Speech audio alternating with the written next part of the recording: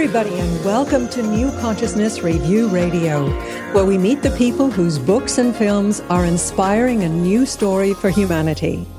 I'm your host, Miriam Knight, and our guest today is Matthew Fox, a theologian, an educator, and a modern-day prophet whose new book, The Pope's War, Why Ratzinger's Secret Crusade Has Imperiled the Church and How It Can Be Saved. This book calls out the profound moral and spiritual failings of the Catholic Church, its leadership, and its institutions. Matthew Fox has had a lifelong passion to bring the real teachings of Christ back to the Church. He founded the Institute of Culture and Creation Spirituality, although he was forced to leave it and eventually to leave the Dominican order by Cardinal Ratzinger, who later became the current Pope Benedict. He was quickly welcomed into the Anglican Communion of the Episcopal Diocese of Northern California, where he has been a priest since 1994. He started the University of Creation Spirituality, now called Wisdom University, and has taught at Stanford, at Vancouver School of Theology, and several others. Dear to his heart is a pilot education project for inner-city teens that he launched in Oakland, California. Matthew Fox is the author of 28 books and the recipient of the Peace Abbey Courage of Conscience Award, whose other recipients have included the Dalai Lama, Mother Teresa, Rosa Parks, and Maya Angelou. He has also received the Gandhi King Ikeda Peace Award for dedication to peace, unity, nonviolence, and justice. Matthew Fox, it's a real honor to welcome you to New Consciousness Review. Thank you, Miriam. Good to be with you. You know, I found your book very depressing, but it's a story that I guess needs to be heard. Like many people, I am pretty cynical about organized religion, but your book was pretty shocking even to me. And I hardly even know where to begin, but let's begin with the Pope. You talk about major changes that came over him in 1968 when he turned his back on the reforms of Vatican II. Could you give our listeners a sense of the man that you describe in your book as he moved into positions of power and actually became a modern-day inquisitor? Well, let me say, first of all, that like you, I was depressed writing this book. And most of my books do not depress me because I'm a spiritual theologian, so I get to choose topics that are uplifting. And in the middle of writing this book, I had to put it on the shelf because I felt like Oscar the Grouch on Sesame Street, who was living in a garbage can. That's how I felt. So I put it on the shelf, not knowing if I'd ever finish it. And then I wrote a book on the Christian mystics, and that's what inspired me and enlivened me because that's the best side of the church, and that's the treasure we need to save from this burning building. But then I was energized to complete this book. So I just want to say you're not the only one who's depressed by the book. But it is true, the last quarter of the book is about where we go from here. And I think that's a little less depressing because it's about an invitation for us to tap into our creativity. But back to your question. Yes, Cardinal Ratzinger was actually part of the Second Vatican Council, which historians have called the most important religious event of the 20th century, which brought together not only over 2,000 bishops and cardinals, but all the best thinkers of Catholicism in the late 20th century, many of whom had been silenced or condemned under the previous papacy. And so it really was a burst of energy, and it also brought together Jewish and Protestant and Eastern Orthodox observers, all of whom were inspired. And many of whom have told me that they're depressed too by what's happened with the church since. Very depressed. Harvey Cox told me, the theologian at Harvard University, a Protestant, he told me about, 10 years ago we met, he said he's been in depression ever since the two papacies, the present one and the one before, as you say, you turn their back on Vatican II. But Ratzinger was part of the original thrust, and I have quotes in this book from his period when he was progressive and open-minded and liberal. But in 1968, of course, there was a big revolution around the world in education, certainly in America and Berkeley and Madison, Wisconsin, and other places, but also in Paris, where I was studying at the time.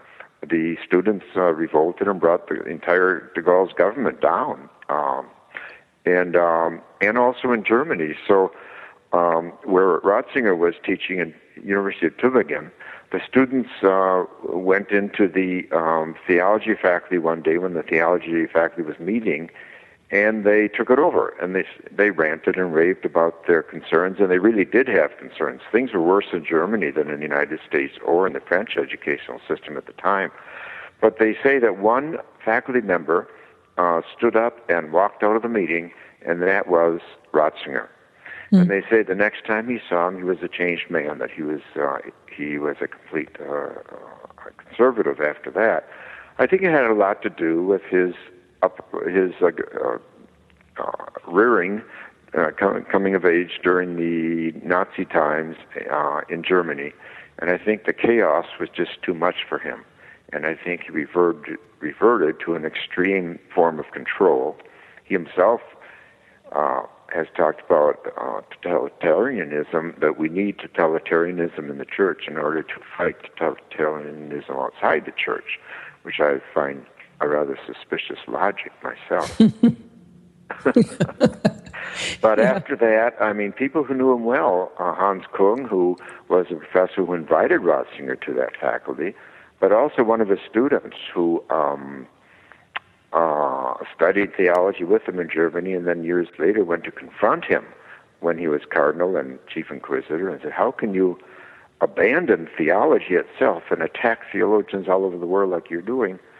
And he left that meeting and said the man has sold his soul to for the purple, that is, to rise up the ladder. Mm-hmm. So that's, in a nutshell, that's a little of his story. You started this institution of creation spirituality. What was it about the notion of creation spirituality that Ratzinger found so threatening? Well, he gave a list of objections to my theology. The first was, he said, I'm a feminist theologian. Now, I consider that a compliment, actually, but I didn't know it was a heresy. But Ratzinger is extremely sensitive, shall we say, to women's theology, women's rights. It's sensitive in the sense of ready to pounce on it at any chance he can. His second objection was that I call God Mother. Again, another issue of women and the feminine side of God, of which he is totally terrified.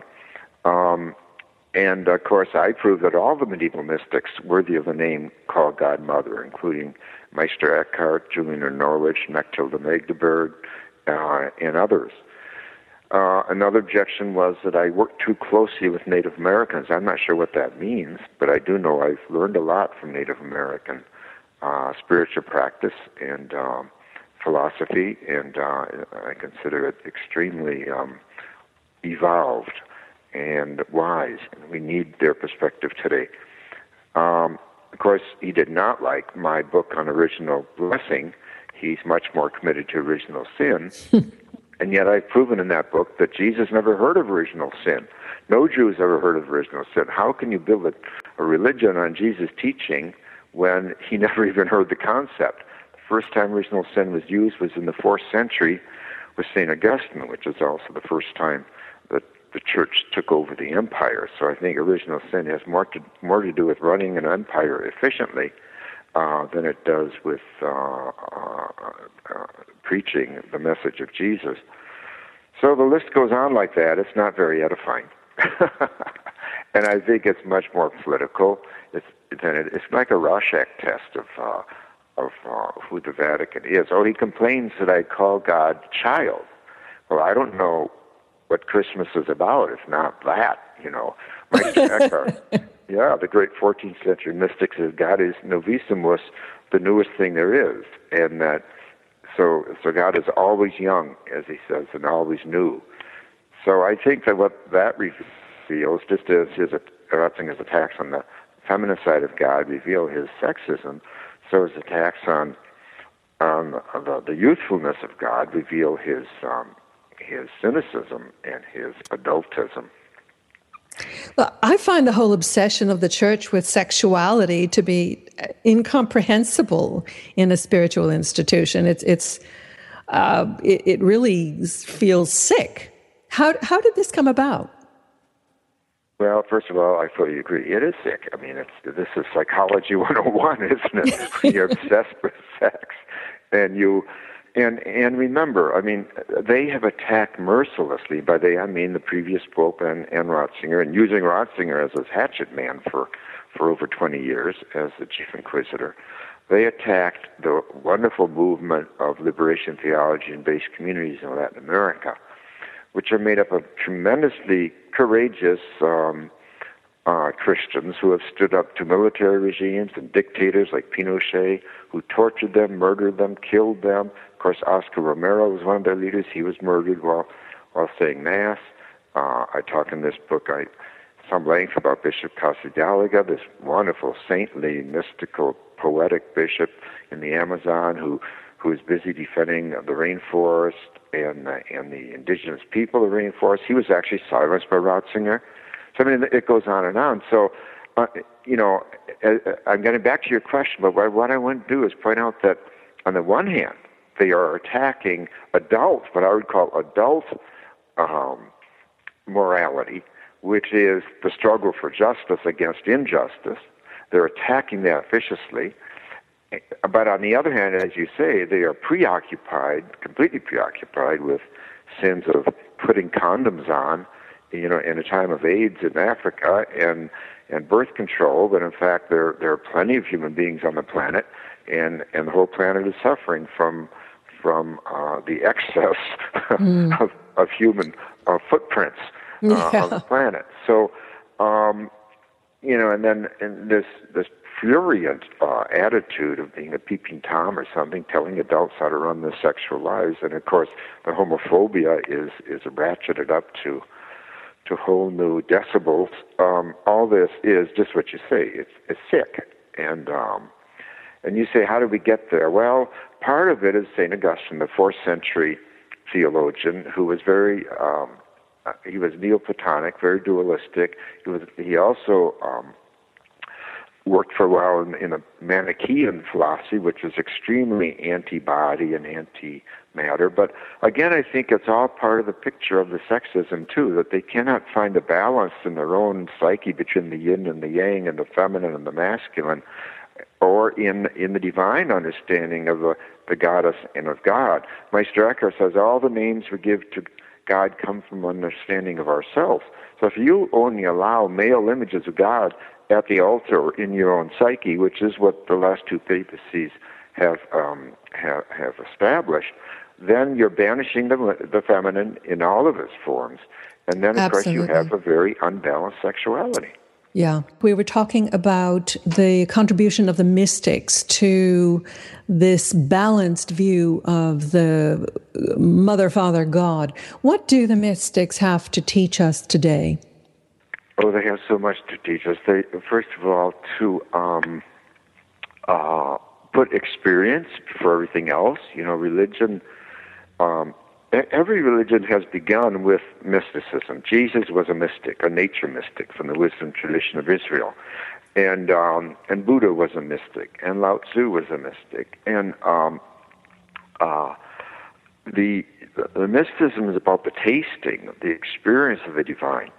But the problem is, as Father B. Griffith points out, the wonderful mystical Benedictine monk who lived in India for over 50 years, he says that all religions begin with experience, but then you have to start speaking the experience to others and explaining it. Then you get words involved, then you get doctrine involved, and then you get heresy involved, and so forth. So he said this is a danger in all religions, and that's why religious renewal is always about returning to the source, returning to experience, and that's where the mystics come in. It's like the psalmist says, taste and see that God is good. Well, no one can taste for you, and all the dogmas in the world, and all the churches in the world, and all the basilicas in the world, and all the canon laws and the cardinals in the world are not what religion is about. Religion is about the experience of the divine, the experience of the sacred. But actually, established religion has almost driven a wedge between the individual and the numinous. Well, exactly. And that's why you need times of reformation and upheaval. And that's why Jesus came along in his time, and Buddha came along in his time, and so forth. And we're living in such a time today where clearly religion, as you said earlier, is incomprehensible how off-centered and off-message, you might say, the hierarchy of Roman Catholicism has become. And so this is why you need a complete renewal. And of course, that's the hope. Like you said, you found the book depressing. But see, I think the book ends with a great deal of hope, because what I'm saying is, hey, the good news is that the forms of religion that we've been calling Roman Catholicism are bankrupt, and they're dead. And the Holy Spirit, I believe, has used the last two papacies to bear the field so that we can start over, and we can get much closer to the message of Jesus, and yes, to our all being mystics, because mysticism is about the experience of the divine, experience of communion and union. And this is what we need to balance our relationship with the earth and its many creatures, which of course is totally out of whack today, but also with people of other religions and so forth. Mystics don't go to war over religion. It's other forces that use religion for religious wars. Speaking of religious wars, tell us about liberation theology and the connection between Latin America, Reagan, the CIA, and the Vatican. 2 months after Reagan took office in March of that year, of course he took office in January, there was a meeting in Santa Fe of the CIA and the National Security Council, and the basic question was this: what can we do to destroy liberation theology in Latin America? Because after the Second Vatican Council, the bishops and theologians of Latin America and the priests, nuns, and lay people too, felt very empowered to get more in the struggle for justice and their own liberation, because Latin America, of course, was dominated by dictators at that time. And so a lot of church people were working in grassroots groups called base communities, using the Gospels as their basic reflection, and of course the message in Jesus' teaching from the Gospels that the Anahuim, the poor, the least of the brethren, should be listened to because I am there, I am among them. And so, but then the CIA started spreading rumors that, oh, this is Marxism, this is Marxism. Well, it isn't, it's Christianity. But anyway, so they decided at this meeting, the National Security Council, that they could not destroy Latin American theology, but they could divide it. They could split the church. And they did it this way. They went to the Pope, John Paul II, who of course was Polish, and they gave him lots and lots of cash. In fact, the head of CIA, his name was Casey, and who, by the way, he and his wife very much backed his father, Maciel, who turned out to be a completely sick human being. He made 29 trips personally, the head of CIA, with sachets full of cash to give to the Pope, to give to Solidarity, the union movement in Poland that was fighting the Soviets. And that had its effect. It assisted in bringing down the Soviet Empire in Poland. However, there was like a quid pro quo, and in exchange, the Pope went after liberation theologians, base community movements, and of course, they went after the peace movement in North America, such as Archbishop Hunthausen, a very saintly man in Seattle who had the courage to stand up against the Vietnam War and refused to pay his income taxes, and they even went after him.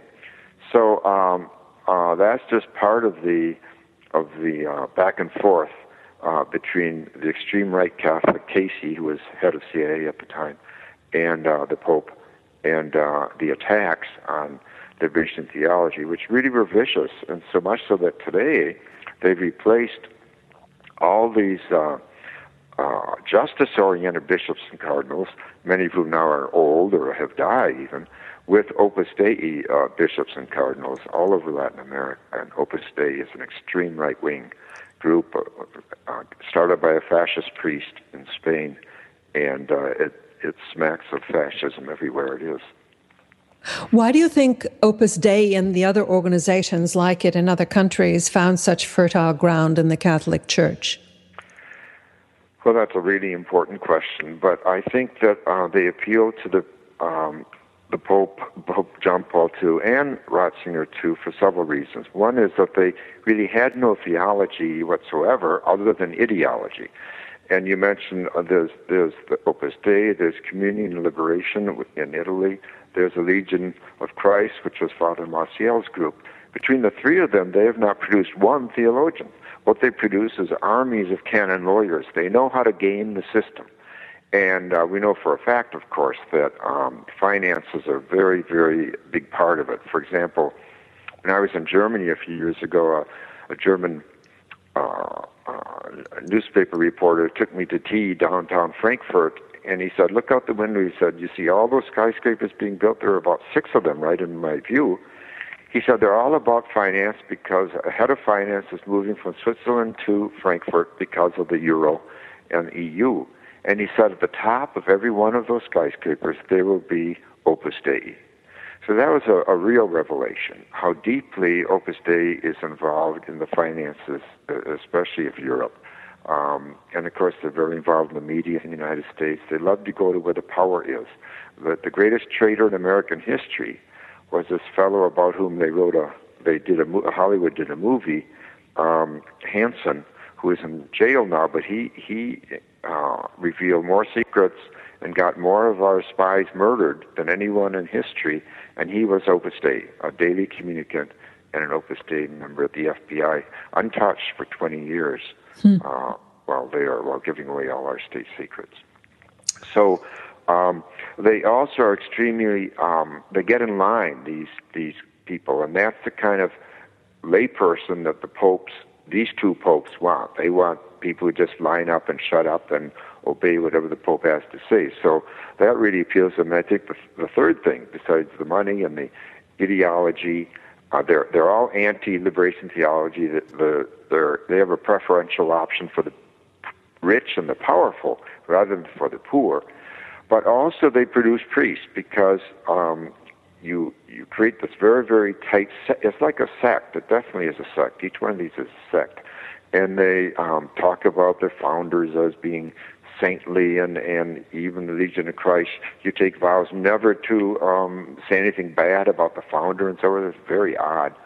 But they tend to draw a lot of, quote, vocations, unquote, both men and women who apparently want to be in this kind of really passive mode of just doing whatever they're told to do and not using their minds. And again, though, as I say, there's no theology involved. It's very little mind work there. It's about obedience, which is really scary, because isn't that what we learned from the Nazi times, that obedience can be extremely dangerous? Absolutely. Well, I'm going to spare our listeners the really, really gory details. Move on. Now you've got my interest up. What do you think of the really You're gory? the one who wrote them.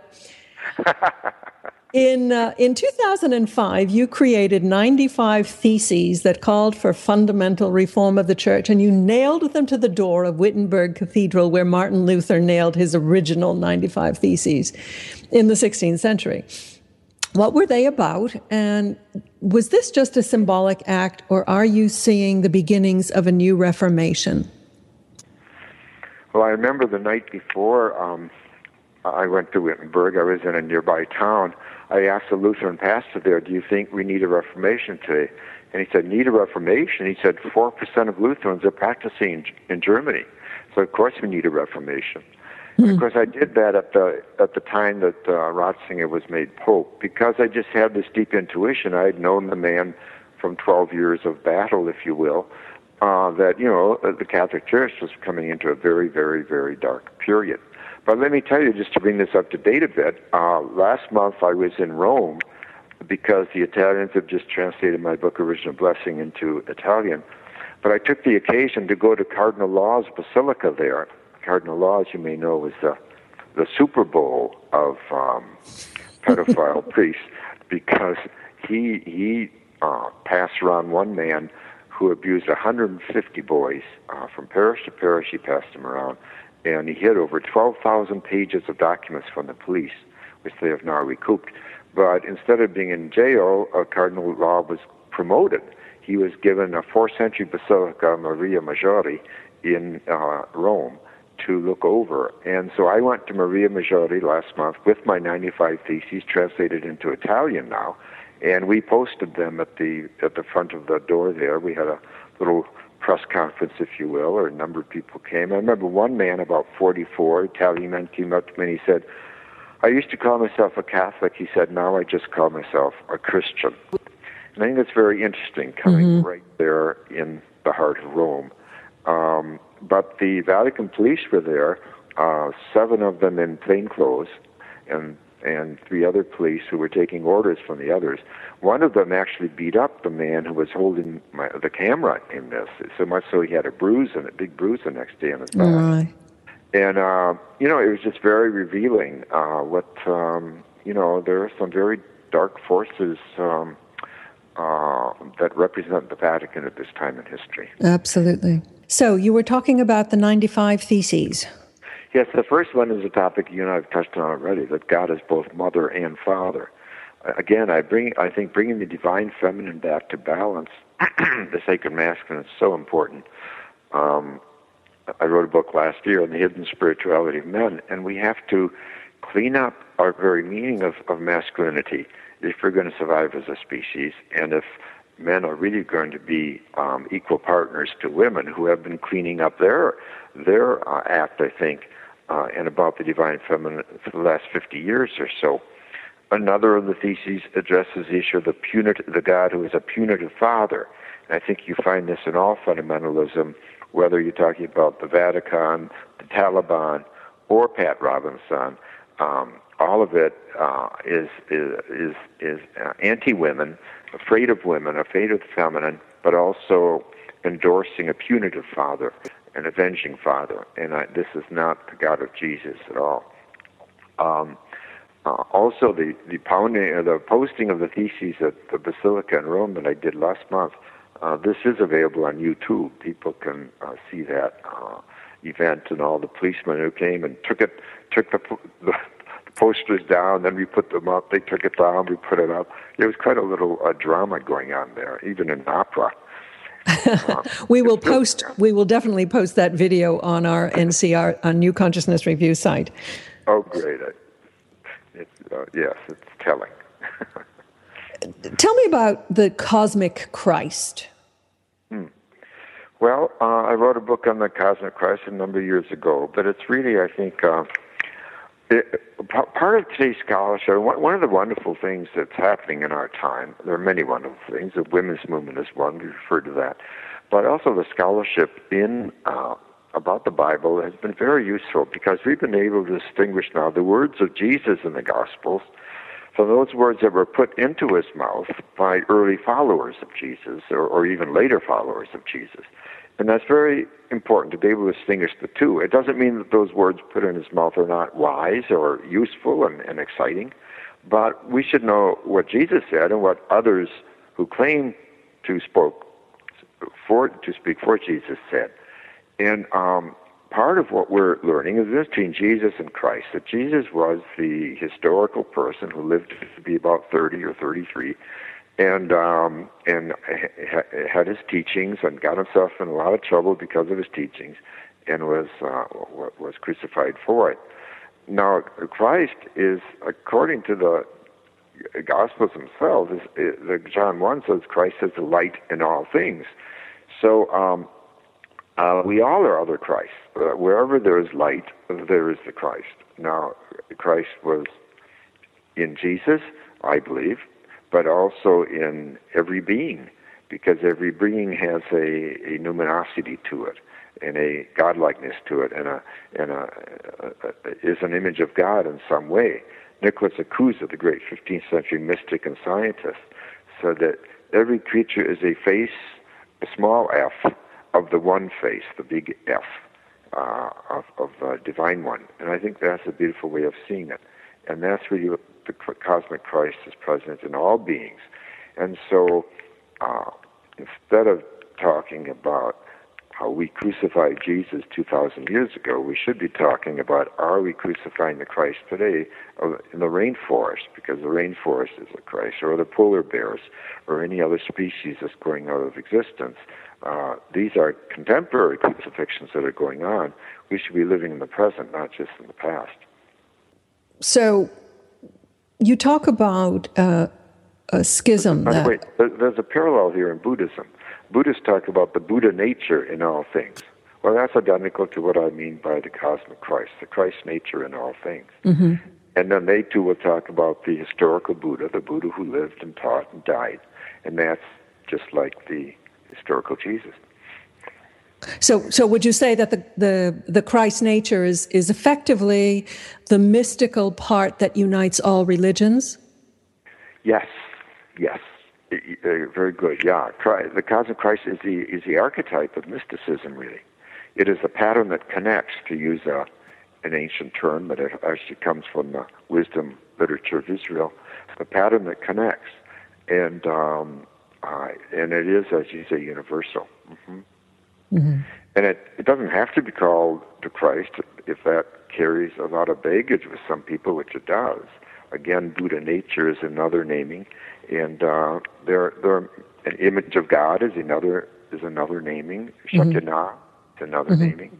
Mm-hmm. So it behooves us to kind of open up our vocabulary a little to realize that all mysticism is, as William James said, ineffable. Words don't work. My Starker says we stammer whenever we talk about God or God experience. We stammer.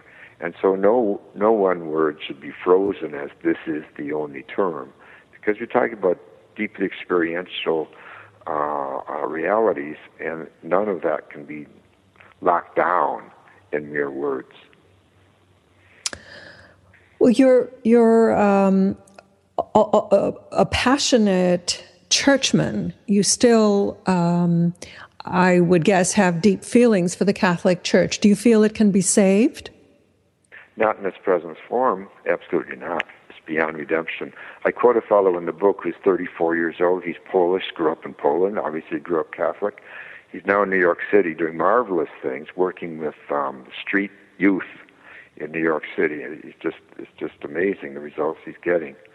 But I told him about this book and so forth, and he said to me, reform? He said, there's nothing left to reform. The only question is who gets the buildings. So I think this is how the young are experiencing religion today. And again, I find this very hopeful, because it's a real invitation to start over, to push the restart button on Christianity. And Jesus himself talked about the old wineskins that can't hold the wine anymore. Well, I think what we recognize as the old wineskins, the Vatican and so forth, is leaking profoundly, and it's not redeemable. We don't have enough Band-Aids on the planet to redeem it in its present form. And of course, that's what evolution is, the reminder that all forms come and go.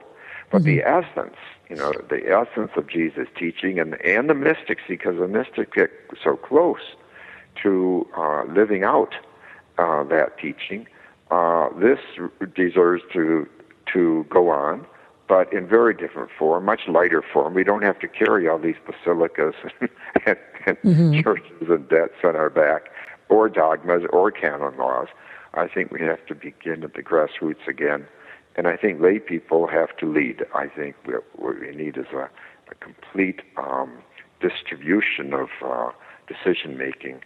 And, one of the points I make in the book that is a bit shocking is that I use the S word, the issue of schism. And I'm quoting one of the greatest theologians of our time, that is Father Skilevich, who died last year at 95. When I last met with him about 15 years ago, he said he and many other European theologians believe the present papacy, that was John Paul II, is in schism Well, that changes the whole picture. If the Pope is in schism, and the present Pope is in schism, that means all the cardinals and yes-men that they've been appointing are a schismatic church. And we who want to follow the basic principles of Vatican II, we're the ones not in schism because the Pope does not trump a council. The council trumps the Pope. And so, hey, they've gone down the detour. They've taken the wrong road. And, hey, this is an invitation to apply the best principles of not Vatican II only, but the Gospels themselves, and start something new. And you say in your book that you think that the Protestant and Eastern churches should be just as concerned with this schism as the Catholic Church. That's right. Well, yeah, but not only them. I think people of other faith and atheists too, because obviously Catholicism has a tremendous impact around the world. It is the largest Christian body, and as I put out in the book, also it was Ratzinger who got Bush elected in his second term because of decisions made to threaten bishops that a Roman Catholic politician is dangerous and should not be voted for if he supports gays or women, which of course Kerry did. And so 3 states, Iowa, New Mexico, and Ohio, had this very unusual Catholic Republican vote in that presidential election. If just one of them had a more regular, more normal Catholic vote, Kerry would have been elected and not Bush. Wow. So this was an interference in our democracy by a foreign country, the Vatican, and we're the Protestants screaming or protesting about it. It's amazing how muted that news was, and how indeed it was kept out of the news. Yeah. When you speak of the crisis in the Catholic Church, what I'm hearing is actually describing a dynamic that we see throughout modern society, especially in politics, big industry, and banking. It's the attitude of the ends justifying the means. There seems to be a total lack of compassion or sense of responsibility for others. Do you think that the answer lies in spirituality or a renewal of spirituality? I certainly do.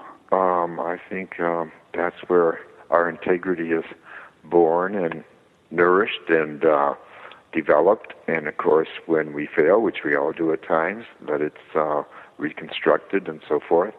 I think community is very important. That's why churches have a role to play.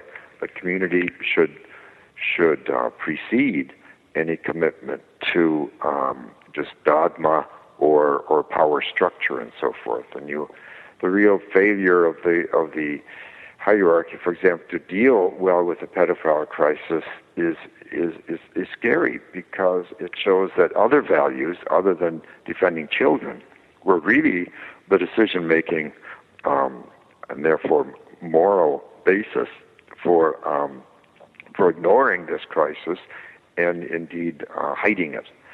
So, there's no spirituality without courage. And a lot of these bishops and cardinals have been appointed in the last 40 years are not men of courage. They are sycophants. They are people who say yes to anything that the punitive father says.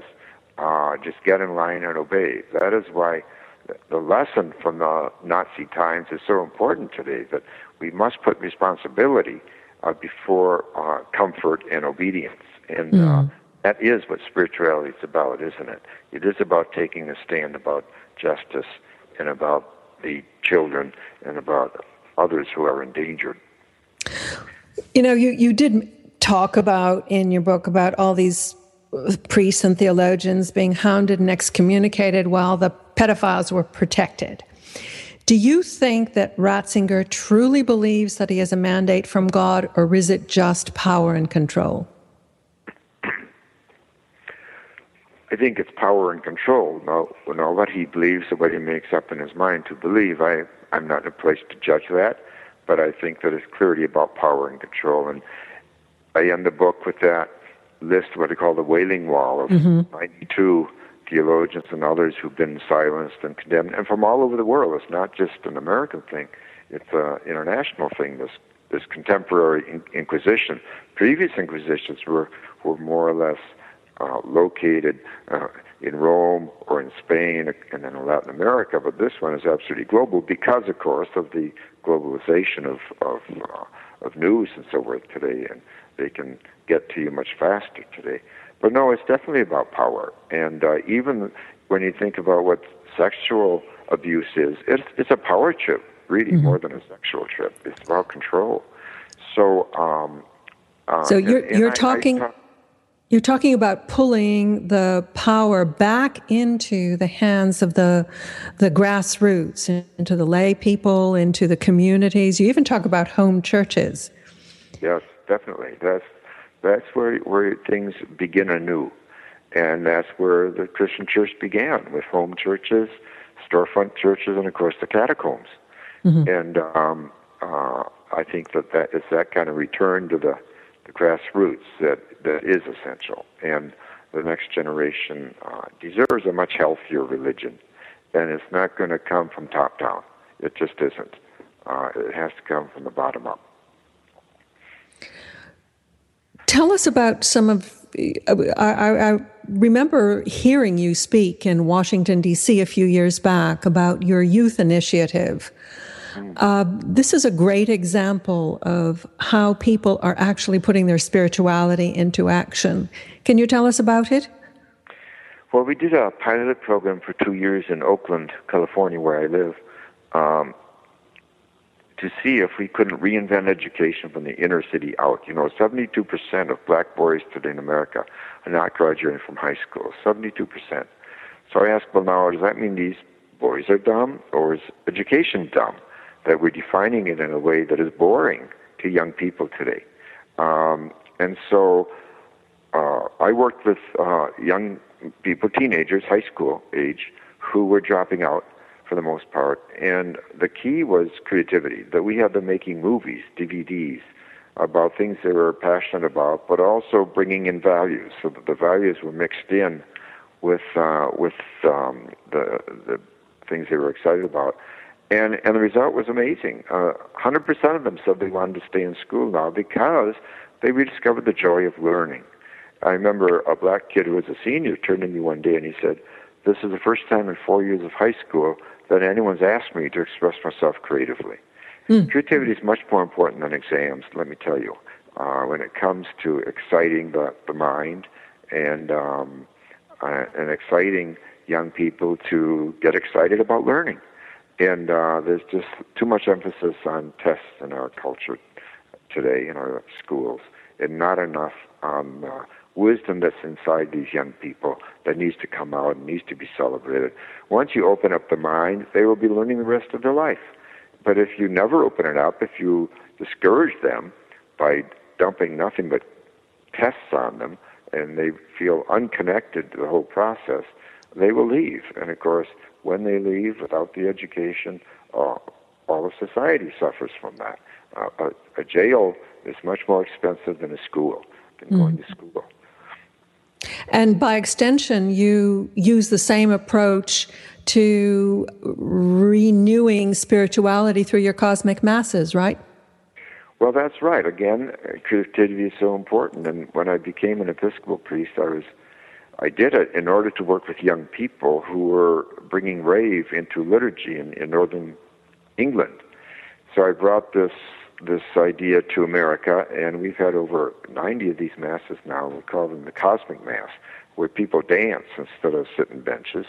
And there are a lot of images through VJs and so forth, and of course we have DJs and rap. We're using these contemporary languages, which are marvelous languages for celebration, to tell the deep stories of our traditions. And the result is people come of all ages and of all denominations, and it's very powerful to be able to dance your prayers and just instead of just sit and read them from a book. Oh my goodness, that's boring. Well, of course, the African American churches knew that a long time ago. Exactly, and so do Native Americans. You don't bring a book into a sweat lodge. Absolutely. So, well, you've already written 28 books, and my guess is you're working on another one. What are you working on now? Oh. Well, actually, I'm working on a film that grew out of this Pope book. Actually, I talk about the silenced ones in that Pope book, and I want to interview some of these silenced ones, especially in Latin America, before they die. People like Bishop Casadaliga and Leonardo Buff and so forth, because they were so courageous and therefore spiritual in their struggle to give birth to new forms of church. I want to interview them not just about the past and their struggles, but about the future. How do they envision the church of the future? How do they envision religion in the future and Christianity in the future? One thing they've told me already, but not directly, but by email, is that they're working more in terms of humanity now and less in terms of the church. That they've, in their own way, I think, have given up on the church reforming itself. And as Bishop Casadaliga says, he says, I don't think the church is a society.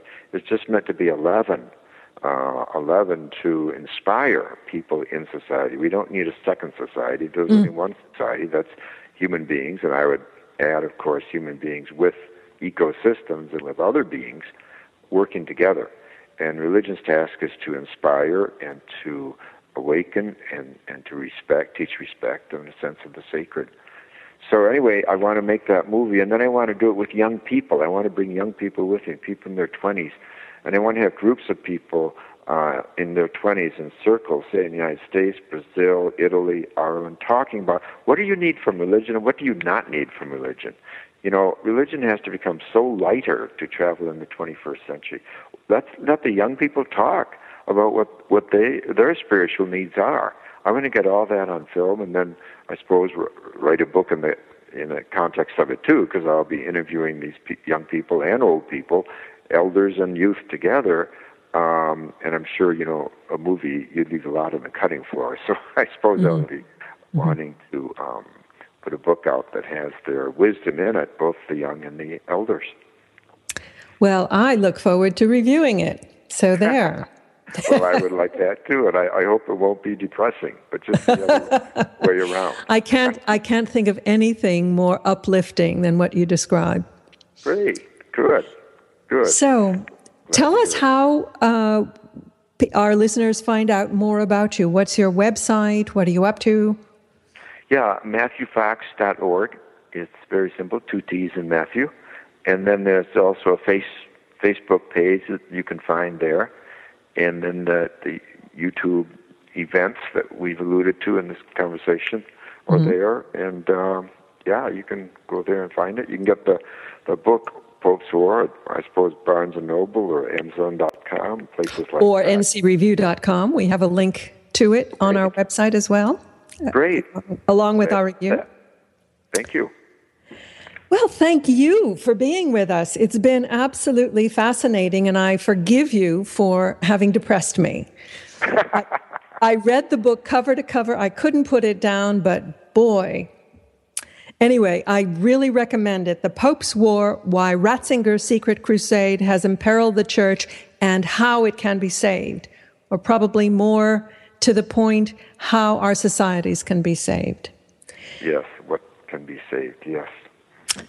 Thank you very much, Matthew. Thank you, Marianne. I've enjoyed it a lot. Well, and thank you for having a program like this where alternative ideas can be spoken and shared. Yeah, that's what it's all about. So until next time, I will leave you with these quotes for the day from the wit of Ogden Nash that have an ironic resonance with today's discussion. One is, "Oh, what a tangled web do parents weave when they think that their children are naive." And the other one, "There is only one way to achieve happiness on this terrestrial ball, and that is to either have a clear conscience or have none at all."